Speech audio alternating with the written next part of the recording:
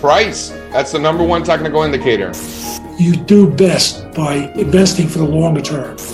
If you can't explain what the business is doing, then that is a huge red flag. Some technological change is going to put you out of business. It really is a genuinely extraordinary situation. Welcome back. I'm Hayden Brain, and you're listening to Opto Sessions, where we interview the top traders and investors from around the world uncovering their secrets to success. This week, I spoke to Morgan Housel.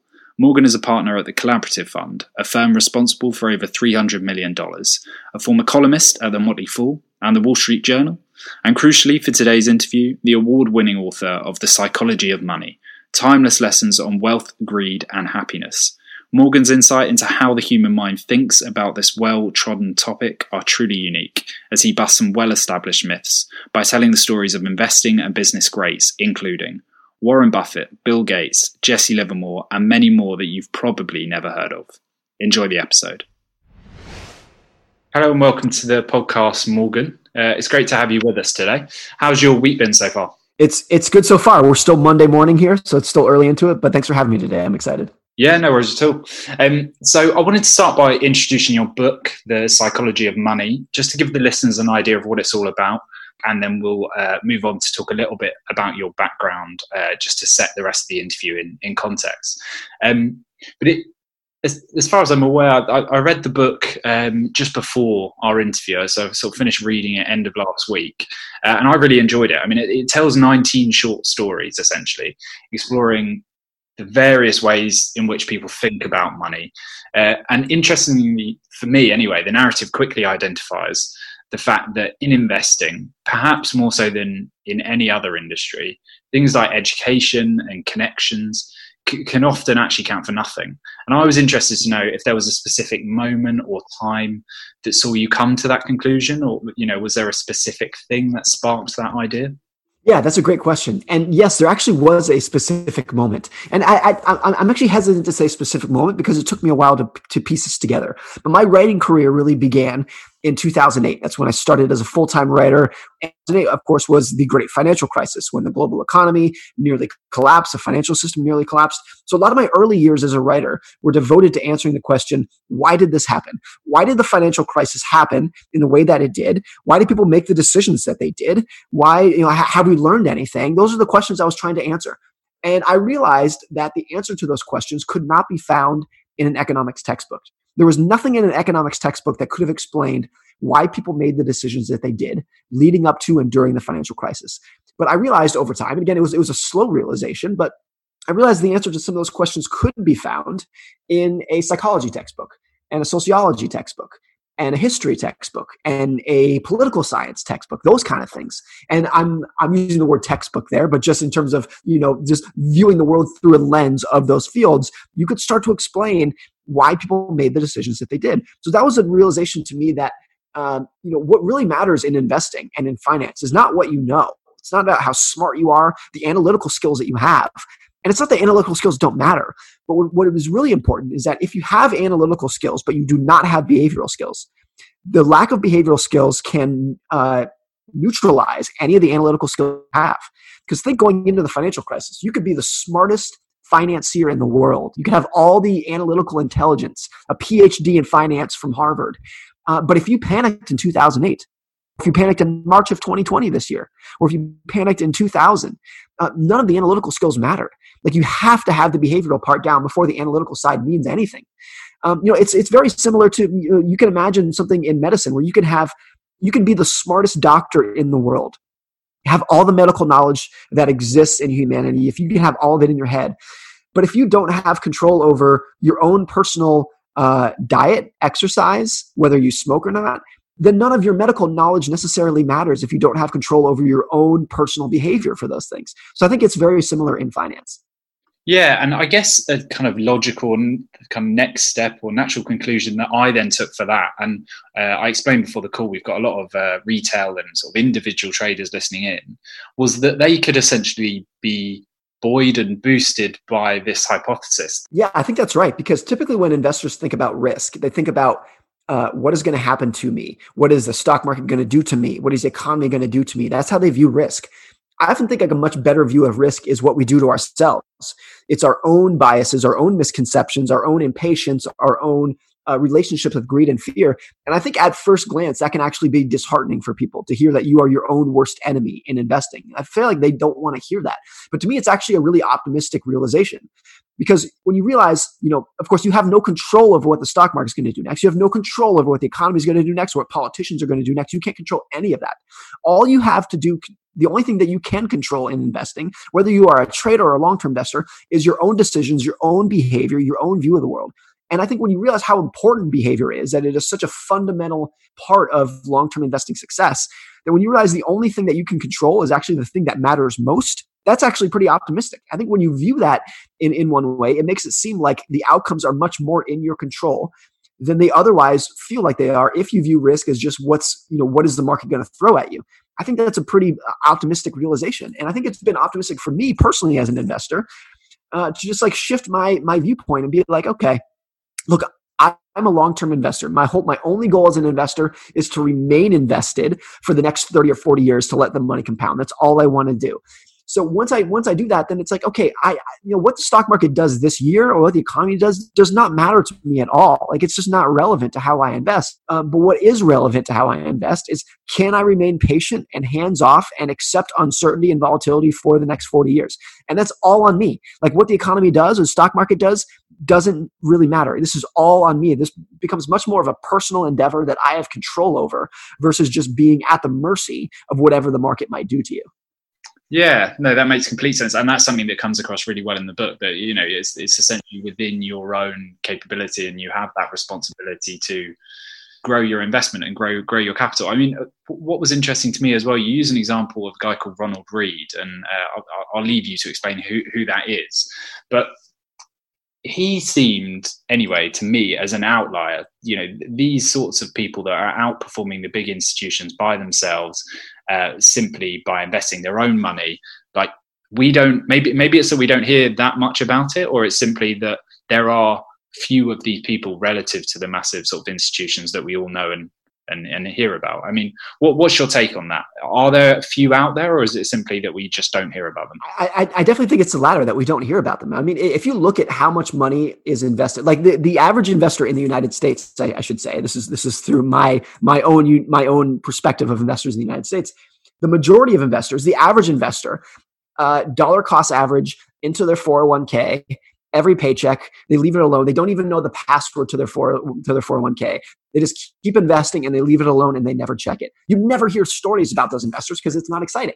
You hear stories about the people who knocked it out of the park or who went bankrupt or, the extreme ends of the spectrum. But the majority of invested capital in the United States is actually invested in a very long-term, hands-off, appropriate manner, in my view. And you don't hear about those people because they're not exciting. Ronald Read is, of course, an extreme example. To give you a little more background, and then Ronald Read was one of the most humble guys you could ever imagine. He worked his entire career as a janitor and a gas station attendant. His friends who knew him said his only hobby that they could remember was chopping firewood. Just the most down-to-earth, humble, non-exciting, nondescript guy that you can imagine. And when he died, he left, I think, $7 million to charity. And his friends who knew him said, where did this gas station attendant get $7 million? And they dug through his papers. They dug through his, all of his finances, realized that there was no secret. There was no inheritance. There was no lottery winnings. All he did is he took what little money he could save from working as a gas station attendant. He invested it in blue chip stocks and he left it alone for 60 years. That was it. That's all he did. Now, that's an extreme example, to actually let it grow to that much without taking anything out, without cashing out and buying a house, something like that. So he is an extreme example, and I make that point clear in the book. But I think just the fact that his story is even possible makes it realize that investing is something that is more in your control, because it is impossible to think of Ronald Read, performing open heart surgery, doing something really complex that does require a lot of analytical skills. It would just never happen in a million years that some, old country bumpkin could perform open heart surgery. No, that would never happen. But it does happen in finance, where people who have no background, no education, no skills, no training can do well. And it's not just luck. That could be part of the equation, but it's not just what it is. Because what we know is that Ronald Read had mastered the behavioral side of investing, whether he even knew it or not. I think it was just part of his innate personality. But he had mastered that. He had mastered his relationship with greed and fear. He mastered long-term thinking. He mastered diversification, mastered patience. And that's all you need to do well over time. So even if his analytical skills were at best mediocre, when you combine that with mastering the psychology side, you can get a really good result in investing. Yeah. It's such a fascinating story, and there's loads of stories like that within the book. So I really do encourage people to seek it out. And we're going to return to the book shortly. I just want to dig into your background for anyone that isn't familiar with your work, just to understand, what's influenced your career thus far, how you've made it to where you are today. So firstly, you've spent a lot of your career writing, first at the Wall Street Journal and then at the Motley Fool. So has this always been a passion of yours? It's always what I've done. It's the only thing I've ever done. And the order of those was actually flipped. I started at the Motley Fool when I was a junior in college. So it's truly the only job. I started full time when I was a junior in college writing. So it's truly all I've ever done in my career, even before I graduated college, was writing about finance, writing about the economy, writing about investing.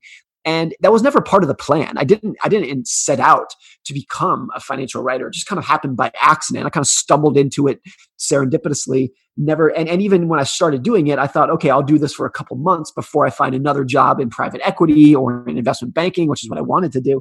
So it was never part of the plan, but I really did fall in love with the process of writing.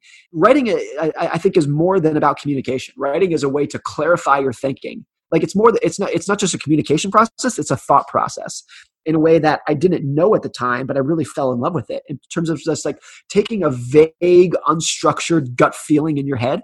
And when you force yourself to put it on paper, that idea becomes a lot more crystallized, for better or worse. Sometimes it becomes crystallized and you realize that the idea was ridiculous.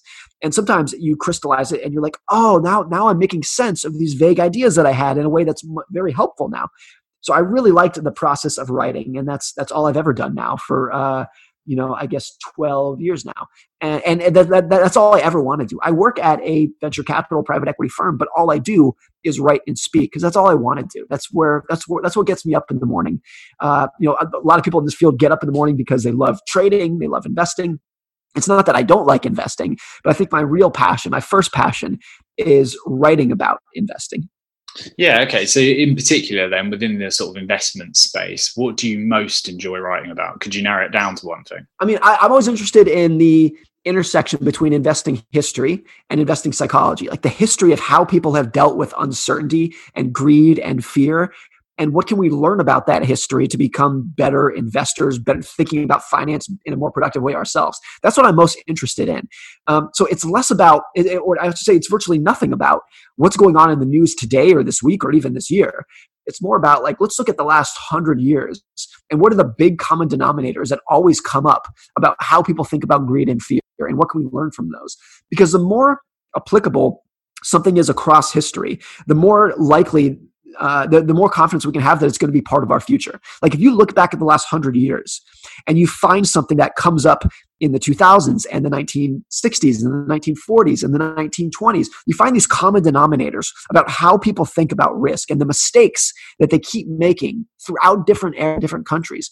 That's when you know you have discovered something that is going to be part of our future, that you can put a lot of confidence in to say, okay, if I can master this topic and become acutely aware of this topic, then I'm likely going to be better off in the future, knowing that's part of that's going to be part of my future. Which is not necessarily true if we're talking about what industries are doing well or what companies are doing well. It's not that that's bad. It's it's not necessarily timeless. Like so much of what happens in the economy and investing markets changes over time and adapts over time. That's the whole history of economics: is change and adaptation and technology and advancement. So I'm actually most interested in the things that never change. This is what we can put a lot of effort into for our forecasts. And I think this is a lot of why forecasting in general in the investing field has such a poor track record. Forecasting tends to be very difficult if you are trying to forecast things that change. Like what's the stock market going to do this year? What is going to be the best industry next year? All those things change and adapt over time. Whereas I think if you can focus on something more fundamental to human behavior, like our relationship with greed and fear, our inability to take a long-term mindset, and our patience, our impatience, those kind of things, that is something that is timeless. And I think if you focus those on part of your forecasting, so to speak, you can have a better sense of what's likely to happen to you and everyone else in the future. Yeah, that makes complete sense. And I guess why that formed the foundation for your book. I mean, I can really see how that process has worked out. And that really comes to life in the book as well. And you kind of mentioned it at the top of your answer there. You're a partner at the Collaborative Fund. And I just wanted, before we move back onto the book, to give you a chance to sort of tell people what you're doing there. I mean, in particular, something that struck me as particularly interesting on your website was this aim, and I'm kind of reading verbatim here, but to exploit the intersection of the ideas that are better for the individual or better for me, but better for the world as well. So you can tell us about how you aim to do that. Well, I think it's this idea, the idea of impact investing in terms of using your investment dollars to do a little bit better in the world. That idea has been around for a long time. But historically, it has typically been seen as kind of a flavor of philanthropy. So yeah, you're investing in these quote unquote good companies, but you might at best get your money back. You're not doing this to maximize your returns. You're doing this because you want to look yourself in the mirror and sleep well at night. That's why you're doing it. And I think our twist on that it's not that we disagree with that, but we do think there is a flavor of companies. There is a universe of companies who can use their ability to do good in the world as an economic competitive advantage, using their ability to do something good in the world to attract the most loyal customers, the best employees, that kind of thing, in a way that's actually going to be an economic competitive advantage for them. I mean, here's one big example. Think about the Toyota Prius and the Tesla Model S. The Toyota Prius is basically just better for the world. It's doing good for the environment, and that's great. There's a big market for people who want that because it has lower emissions, etc. But it's not a sports car. It's not a beautiful car. It's not a fast car. They're not even trying to make that part as a selling point. When Toyota sells it, they say the Toyota Prius is better for the environment, and that's it. But think about the Tesla Model S. It is also better for the environment. It's zero emissions, etc., etc. But it is beautiful. It's just a sports car. It's incredibly fast. It's something that people want to brag about. It's right up there in terms of looks with maybe even a Ferrari or a Lamborghini, but it also does better for the world. That is the kind of company that we are after. The kind of company who use their ability to do better without making consumers sacrifice to get that better factor in the world. Those are the companies that we think are going to do best over the coming generations, as consumers have so much more information about how companies operate and how products are produced and how companies treat their employees. As consumers have more information about those things, they become much more willing to say, okay, I am only going to spend my consumer dollars at companies whose values align with my own. So if you can have those companies in a way that does not make consumers sacrifice make a sacrifice to enjoy the product, that's when you can get some big home runs. I mean, one other example is something like veggie burgers, which have been around for decades, of course, but they never tried to actually compete with a hamburger. You had Boca burgers or veggie burgers that were barely palatable at times, and they did not try to, if you wanted to eat these because you wanted to be healthier, do better for the world, you had to sacrifice. You're not going to get the delicious, juicy burger that other people would. And then you have companies that came along like Beyond Meat and Impossible Foods, which we are both investors in, who basically said, look, you can have both. You can have the veggie burger that is doing better in the world, but we're not going to make you sacrifice the delicious taste and the juiciness and the bleedingness that comes from a real burger. We're actually going to do it in a way that captures both ends of that. And both those companies, of course, are doing incredibly well because of it. Because a big portion of those companies' customers are not vegetarians. They're people who really enjoy and want the taste of a juicy, delicious burger, but also have a side of them that says, hey, if there's a better, more sustainable way we can do this, that's the one that we want. So I think when you get both of those sides, that's when you really get exponential growth and opportunity.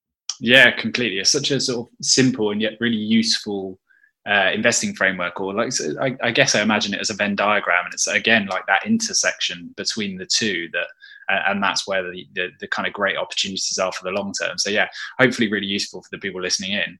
And I guess, as I promised, then I wanted to return to your book. We've already discussed it.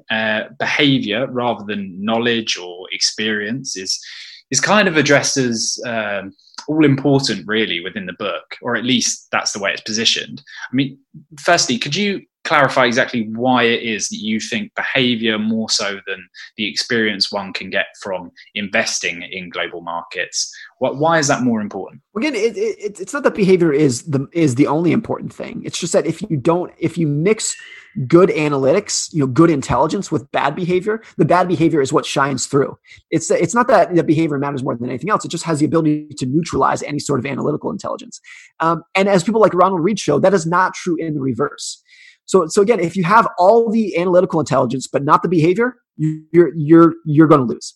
If you have all of the behavior but none or just a little bit of the analytical intelligence, you can still do very well. So it's just kind of like the order of operations in those things that makes behavior so fundamentally important. And it's not that analytics don't matter and or that I'm poo-pooing it. I mean, a lot of what we have learned about finance and economics from the analytical side in the last century, just in terms of something so fundamental like discounted cash flows, which we didn't really understand before the 1930s.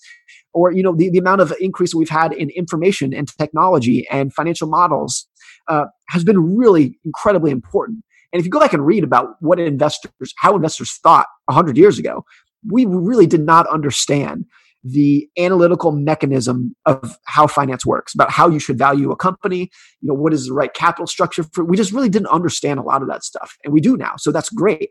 But I think a lot of finance stops right there. And they view finance like it is something like physics, where if you understand the analytics, that's all you need to know. And if you understand them, you can be kind of master of the universe. Because it doesn't matter if you are a very emotional physicist. It doesn't matter. If you understand the math, then you get it. Then that's all that matters. So I think to the extent that we view finance like it is physics, that's where we tend to go astray. And we have to view it, I think, as something where it is physics with an emotion. And you have to have both sides of that in order to do well over time. We hope you're enjoying the episode. For interviews like this every Thursday, subscribe wherever you get your podcasts. And while you're there, make sure you give us a star rating and leave guest suggestions along with any other feedback in the review section. Now, back to the show. In writing the book, were you able to identify consistent behavioural traits among those that outperformed the wider market? Were there any that stuck out? I mean, I think the one thing that's important is that it's different for everyone. So the behaviors and the emotions and the flaws that I have are going to be very different from the ones that you have. But I think, I think a lot of people, one big one in investing is just this observation that anything good in life that you want in life has a cost. You want a nice house, there's a cost to that. You want a nice car, there's a cost to that. And investing markets can deliver something amazing. They can make you wealthy over time. And just like anything else, there is a cost to that. There is a fee that you have to pay. And it's not an observable fee. It's not like someone sends you a bill that you pay with your credit card. So since it's not observable, we don't tend to think that it's there. But there is a very obvious fee in investing. And to me, the most common fee for investors is putting up with and dealing with uncertainty and volatility. That is the cost of admission to doing well in financial markets over time. And I think a big flaw, a big bias, I would say, that is a common denominator for a lot of people, is that they tend to view volatility not as a fee, they view it as a fine. What I mean by that is a fee is something that you are willing to pay in order to get something more valuable in return. If I go to Disneyland, there's a fee at the admission gate. I'm happy to pay that fee because it's going to get me something that I want that I want on the other side. There's no problem. A fine is something that you are supposed to avoid. If you get a fine, you got in trouble. You got a speeding ticket. You're not supposed to do that. Bad boy, don't do it ever again. I hope you learned your lesson. That's what a fine is. And I think when people view volatility as a fine, their portfolio goes down 10%, and they say, "Oh, I clearly did something wrong. This was a mistake that I need to learn from." That can get you into a lot of trouble versus I think viewing that as a fee and saying, look, I don't enjoy when my portfolio declines 10%, but I view that as the cost of admission, the worthwhile cost of admission to achieving long-term financial success. I think that subtle shift in just how you view volatility is really important in terms of just enduring volatility versus trying to avoid it. And if you are able to endure it, that I think gives you the highest chance of compounding for the longest period of time, which is where the biggest money is made in this industry. Yeah. So I guess in terms of a person's ability to stomach that volatility or that risk and to what level they're able to stomach it can really be extremely important to their ultimate returns. But something that's mentioned in the book is that can often be simply a symptom of where and when they were born. For example, if they were born or if their formative years, 18 to 24, for example, were in the financial crisis, they're going to view global markets very differently to someone that was born when stock markets were rising. I wonder, so that, because the question that then comes to me is, are these people able to move away from that mindset that they're innately kind of given because of when their formative years were? Or is that simply, no, they're stuck with those and that's the way they behave? I do think in general, we are stuck with them. And we, like, every one of us is a prisoner to our own past. And if you grew up during the Great Depression, you're by and large, on average, you are never going to shake that. If you came of age during the financial crisis, or if you are coming of age now during COVID-19, by and large, on average, you will never be able to shake that. It just becomes fundamental of who we are. If you were a soldier in World War II, do you ever get over that? Like, no, I don't think you do. I think it scars people psychologically, and in a way that is true for everyone. Like, we all have different experience. My experience in the United States has been different from yours. And if we come from different generations, like, everyone just has a very different view of the world, and everyone sees the world through this tiny lens of what is relative to what else is out.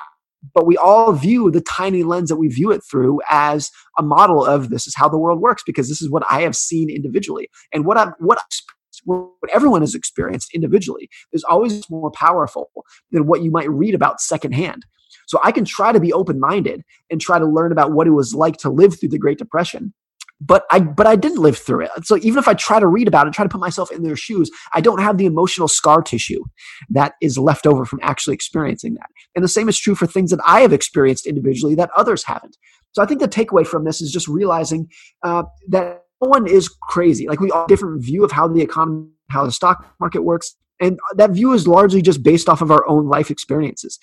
And realizing people who are equally smart, equally educated, informed can come to different conclusions because they see the world through a different lens is really important in investing. And I actually think a lot of the times that when there is an economic debate or a financial debate about, is the stock cheap? Yes or no? Is this asset allocation good? Yes or no?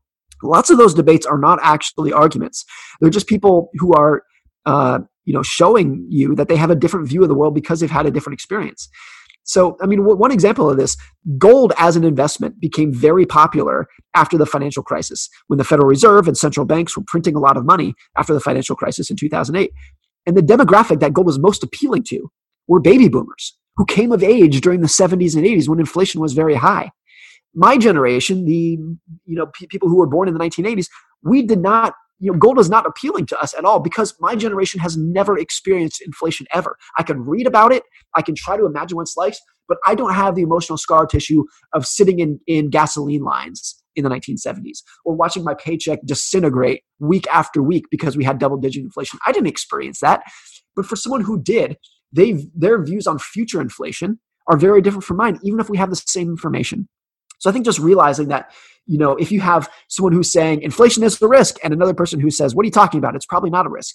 That's often not because they have different information. It's just because they've lived different experiences in life. And this is, I think, the most common cause of economic financial investing debates in this world. Yeah, completely. I mean, that makes a lot of sense. I wonder then to what extent it's useful to be at least sort of self-aware about these preconceived ideas that we have because of where we've grown up in the formative years that we've looked at global markets. Because it struck me when reading that actually I've never really sat there and kind of considered what, or at least where my preconceived ideas about certain asset classes or certain markets come from. Once you start to do that, maybe you're then able to view markets within a slightly different prism. I think what's also common is that no matter your experiences, I think you probably tend to view, this is true for everyone. Everyone tends to view their unique experiences as normal. I mean, this is true for myself. I was born in 1983 in the United States. So you can kind of, put together a broad view of my life, of what I've experienced in the economy. I was born into a middle-class family. I have college-educated parents. You can kind of, like, just from that little that I've told you, you can piece together like probably the view that I've seen in the world. And to me, that view is normal because I've lived it. And that's what my peers lived and my siblings lived, my parents lived. That is the normal view to me, is a white American male born in the early 1980s to college-educated parents. That's my view of normal. You can imagine someone who was born in the 1920s in a different, let's say born in the 1920s in Berlin, very, very different view of what a normal world looks like to them. So I think when you view your experience as always normal, then it becomes hard to anticipate that a different world could apply to you. And I think this is where a lot of surprise comes when people, have their view of what normal is and they extrapolate it to say that is what normal is going to be in the future. And then they experience something very different, very shocking, very surprising that may have been normal to someone else. I mean, one example, my wife and I were talking about this in the United States. We have not experienced any sort of combat in the United States since the Civil War 150, 60 odd years ago. Very different to someone growing up in Europe, of course, or Japan, or many other places around the world. And the mere thought of having combat on U.S. soil is so completely, utterly foreign to us that I think if it ever were happen, and I pray it doesn't, but if it did, people in the United States would completely lose their minds because it is so foreign to us. Versus I think where someone, again, in a lot of places in Europe and Japan and around the world, it's not that it would not be shocking, but it is. It probably seems more probable if you or your ancestors have dealt with that in a way that people in the United States have not. And therefore, I think just gets to our view of us in the United States, never having a war in your backyard is normal. And to other people, having a constant war in your yard is normal. So I think when you have a very different view of what you expect in the future, it just leads to a lot of surprise. Yeah, completely. Well, I completely agree. And we've kind of touched on risk a little bit there, namely volatility. But if I move us on to a theme that is given a chapter heading in your book, Luck and Risk, it's a relationship actually described as siblings in the book, I think. So two factors relatively sort of inextricably linked, I suppose. But firstly, you describe luck as far more influential than most are willing to give it credit. Firstly, why is that? Well, I think, as investors, we are keenly aware of risk, and we talk about risk all day long. We try to manage for risk. That's what we're doing as investors, trying to manage risk. And we rarely luck. But I think in luck are actually the opposite sides of the same coin. They are very closely related.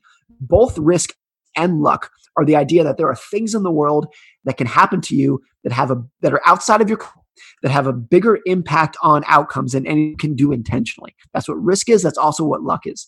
But we tend to ignore luck in investing more than we should, because if I say that you, Hayden, are lucky, I kind of jerk. I kind of look like maybe I'm jealous of you. I'm bitter. I'm cynical. If I'm giving luck to you, I just look kind of mean. And if I ascribe luck to myself, then I have a hard time looking myself in the mirror in the morning. I want to believe that things that I have going for me are things that I caused and I did myself.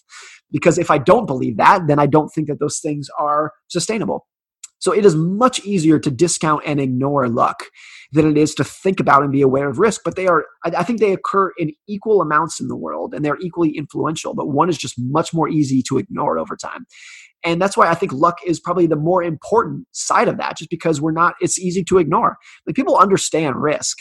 But just for one example, like, a lot of fund managers will report risk-adjusted returns. I mean, people have won the Nobel Prize for the broad concepts about risk-adjusted returns. No one reports or talks about or thinks about luck-adjusted returns. It would never happen. And even when I bring that concept up, people laugh like, haha, luck-adjusted returns. But I'm like, no, people think about risk-adjusted returns. Why do we not do the same for luck? If we know that these concepts are virtually identical, just in the opposite direction, but there's such a lopsided stance on how we view and think about luck that I think it becomes easy to ignore. And when it's easy to ignore, it's when we're most likely to be fooled by it. Yeah, I mean, completely. And actually, you give a really great example of Bill Gates in the book, which actually kind of brought home the impact of luck for me. I think within the book, it kind of made it real and less abstract, I suppose. I wondered whether you could share that with the listeners. Yeah, I just share the story that is well known. I didn't come up with the story, and Bill Gates has taught himself. But Bill Gates went to one of the only high schools in the entire world that had a computer. It was the Lakeside School just outside of Seattle. And it was just kind of dumb luck that he ended up there. His parents did not send him there because it had a computer. They sent him to the school because it was a good school nearby. And it just happened to be one of the only high schools in the United States that had a computer. Bill Gates describes how important this was. He said at a graduation speech that he gave several years ago. He said, quote, "If there was no Lakeside School, there would be no Microsoft." Now, look, is Bill Gates smart, hardworking, ambitious? My gosh, yes. He's one of the smartest, most hardest working, ambitious people of modern times. Like, period, full stop. But was he also lucky? I think by his own admission, yes. Of course he was. He went to one of the only high schools in the world that had a computer. So you can, like, both those things can coexist. If I say that Bill Gates was lucky, I'm not also saying that he's not smart and hardworking. Of course he is. But there was also this element of luck that is much easier to discount and ignore. And this becomes important when we are trying to look up people as role models and say, well, if someone says, well, I want to be the next Bill Gates, so let me try to copy it. If you realize that there is an element of luck in there that is impossible to copy, impossible to emulate, then I think it just makes the idea of a role model, I think what we should take away from role models and anti-role models too are the much more broader things that are to broader people rather than the hyper-specific, how can I be like that person? It's true for investors as well, for people who are trying to emulate Warren Buffett or Benjamin Graham or George Soros, whoever it is, to realize that you cannot emulate their luck. You just can't do that. And that doesn't mean that we can't emulate anything that they do. We just have to be careful that we are pulling out the lessons from them that are very broad and are likely repeatable to our own behaviors and our own circumstances. Yeah, so for those of us investing now then, if this relationship of luck and risk is crucial, how do we work out, and this might be an unfair question, but I'm interested to get your opinion on it. How do we work out what investing strategies work? When we assess our past historical performance, if we have to adjust for luck and we have to adjust for risk, how do we do that? How do we get a true sense of how we've performed? I honestly don't know. I truly don't think that there is a way that we can defy luck and risk in a way that makes us say, okay, let's take Warren Buffett, for example. What percentage was luck and what percentage? I don't think we can quantify that. We know it's powerful, but I just don't think that we can do it. It is impossible to rerun Bill Gates' life if he did not go to Lakeside. You can't model that. So how do we know? Well, we don't. And I think that again is why it is easy to overlook these topics, even if we know they're powerful. So it's a difficult thing to do. And then you have all these other examples of, I mentioned in the book about the story of Cornelius Vanderbilt, one of the wealthiest men of all time. His net worth adjusted for inflation was like $250 billion. So it's easy to look at him and say, Cornelius Vanderbilt is the most successful, smartest businessman in the history of humanity. That's an argument you can make. But if you actually go back and read about how he did business and how he got wealthy, the main thrust of his business model was to break the law. That was a lot of why he became so successful, is because he was willing to break the law when his competitors were not. And he was totally open about this, about how he was willing to break the law, how he could get around it, how he could kind of appease judges, et cetera, et cetera. That's a big reason of why he got successful. Now, you could easily imagine a different story of Cornelius Vanderbilt, where we don't look at him back today as this successful tycoon, but we actually view him as a crook who ended up in prison. Like that story easily could have happened.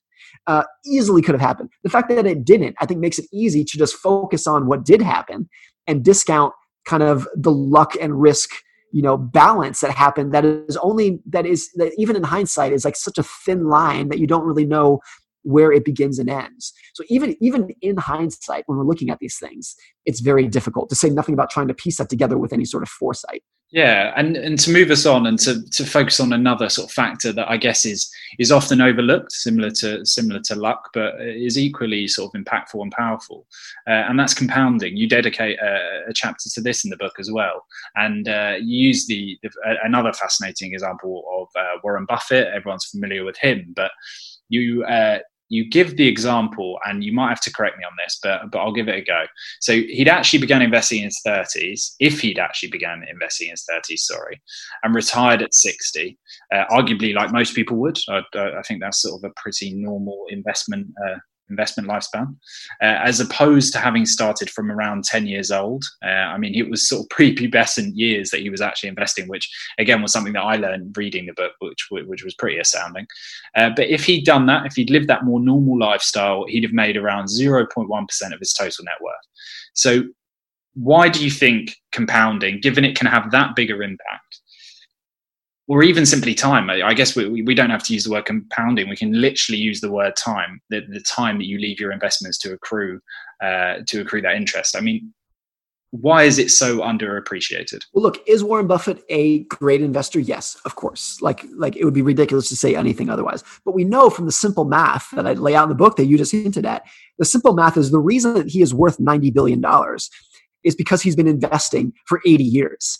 That is why, like, if he had earned the same average annual returns, but he started investing at a normal age, like in your 20s, and retired at 60, 65, like a normal person, you'd have never heard of him. He never would have become a household name. His net worth never would have amounted to anything worth discussing, even if he had the exact same average annual returns, the same investing skill. And I think that explanation, that 99.9% of Warren Buffett's success can be explained through time, it's just not intuitive to people. Compounding, even if you are a smart person who understands the math, compounding is never intuitive. Like, the results of it are never intuitive. And I think that's the perfect example. So when we try to look at Warren Buffett and say, how did he do it? We go into a lot of depth about how he thinks about business models, market cycles, moats, management teams, those kind of things. And rarely do we just take a step back and say, hey, by the way, the reason he's done this, where those returns came from, is just because he started at 10 and he continues at through age 90. That's where the dollar amount of his net worth has come from. And I think since that explanation is just not, A, it's too simple, and B, it's just not intuitive, it becomes easy to overlook in favor of things that seem more intuitive, like how successful of an investor he is. And I think that is why, that's part of why no one has been able to replicate Warren Buffett's success, is because they try to replicate the parts that in some ways they can't. Like, you can't, like, unless you are 10 years old and you are going to live through 90, you cannot replicate the success that he has had, even if you can earn the exact same average annual returns. So I think that is a big reason why someone like him is such an anomaly, is because even if we could replicate his intelligence, we can't replicate the amount of time he's been doing it. Yeah, completely agree. I mean, it's just one of those concepts that it seems that for a human brain, I guess because, as you say, it's not intuitive, it's just difficult to comprehend, I suppose. I know we're sort of wrestling through the various themes. It's probably obvious now, but what I've done is picked out my favorite chapters and then tried to dig into those. But by the end of this interview, we will have covered about 3 of the chapters, and not in great detail. So there's plenty more there for people to go and read. But a line from the book reads, "Good investing is not necessarily about making good decisions. It's about consistently not screwing up." So is this essentially how people stay wealthy? And the emphasis is on stay there. Yeah, it's just the observation that, getting rich and staying rich are two very different things. Getting rich requires optimism, swinging for the fences, taking a risk, being a long. That's what getting rich requires. Staying rich requires almost the polar opposite. It requires like amount of pessimism and paranoia about the short run, that the short run is going to be filled with setbacks and disappointments and recessions and bear markets and pandemics that you have to be able to put up with and endure and deal with and manage in kind of a pessimistic way. Like you want to have enough cash to get you through the next recession. You want to avoid debt to make sure that you're never in over your head. That's like a level of pessimism, and you have to match that with long-term optimism in order to do very well over time. And there are actually a reasonable number of people who are very good at getting rich and have no ability at staying rich over time. There are very different skills that require different skill sets. You need to manage and nurture those skills in different standalone ways. That is difficult for people. But I think in any long-term success, you will see people that have that barbell personality. One other way to think about this is saving like a pessimist and investing like an optimist. It seems contradictory, but you need to have both of those skills in equal amounts in order to do well over a long period of time. Yeah, and the great example in the book, or at least one of them, is Jesse Livermore, the infamous trader who made a fortune in the 1929 crash, only to lose it all a few years later. So he's used an example of someone that is obviously very good at getting wealthy, but staying wealthy obviously wasn't one of his fortes. He had no ability whatsoever to stay wealthy. He made several fortunes and he lost all of them throughout his life. It's a fascinating story, and of course, well known. His life ended by killing himself after the last time that he went broke.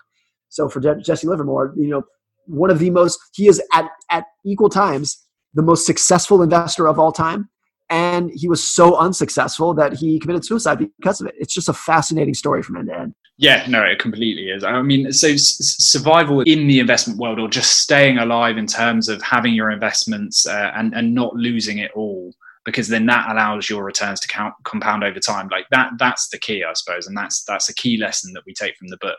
But which, if you can pick one, and again, this could be an unfair question, but which investor best exemplifies that staying power, that mindset? Have you got a favorite example? Look, it's cliche, but I think Buffett.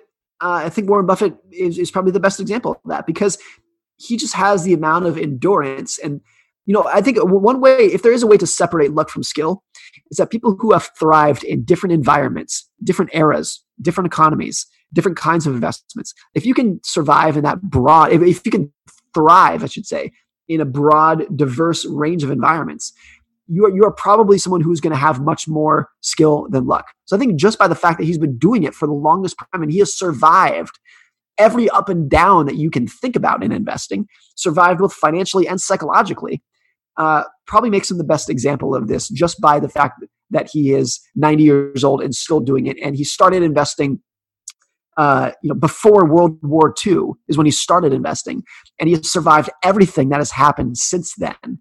Probably makes him the grand champion at this point. Yeah, I mean, completely.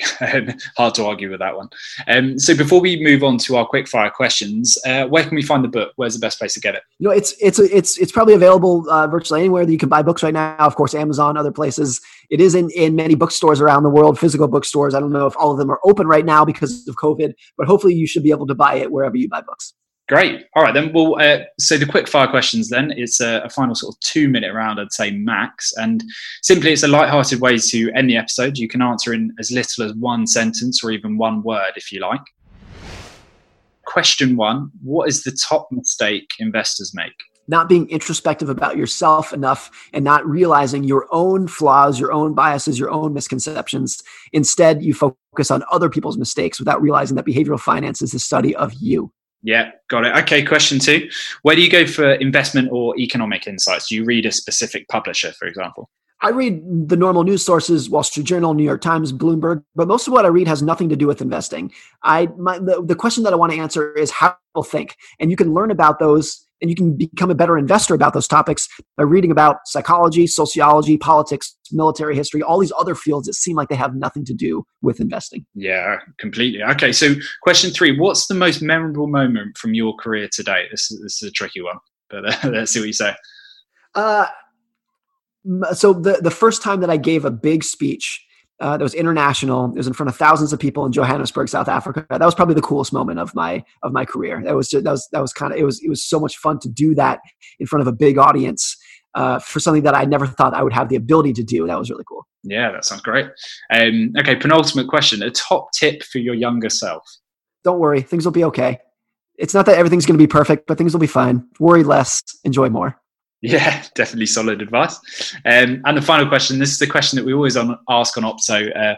We're always looking to speak to the people that are outperforming index and market returns. And obviously you've had lots of experience talking to the people that are doing that. So what's an investor's best source of alpha? And if I can explain that question a bit better, if you had to narrow it down to one thing, where do you think the great investors derive their outperformance? Is there a favorite source of alpha that you could point to? I think they understand the difference between patience and stubbornness. Patience is you have to give your strategy time to work out and realize that your strategy is going to have periods where it is not favored, but that's okay. You're just patient about it. Stubbornness is the inability to change your mind when the facts have changed. Those two are very difficult to tell the difference from in real time, but the best investors can tell the difference. They're willing to be patient when they need to be patient, and they are willing to change their mind when they need to change their mind. That's probably the biggest common factor between them. Great. All right. Well, I think that's the perfect place to end the episode. Well, all I can say is thanks very much for joining us, Morgan. It was a real pleasure. It's been a lot of fun. Thank you very much. Thanks for listening, everyone. Just a quick note before we sign off. If you're looking for an easily digestible daily update on the markets, this might be of interest. Opto Updates is our short newsletter sent every day during the trading week, giving you a bulleted list of the top 7 stories from the global stock markets. We've done the hard work for you, highlighting relevant opportunities and trends. And in addition, we'll also keep you notified of any new products, stock reports, or webinars from the Opto world. If you're interested, sign up using the link in the show notes. And thanks also to Co-Fruition for consulting on and producing the show. Until next time.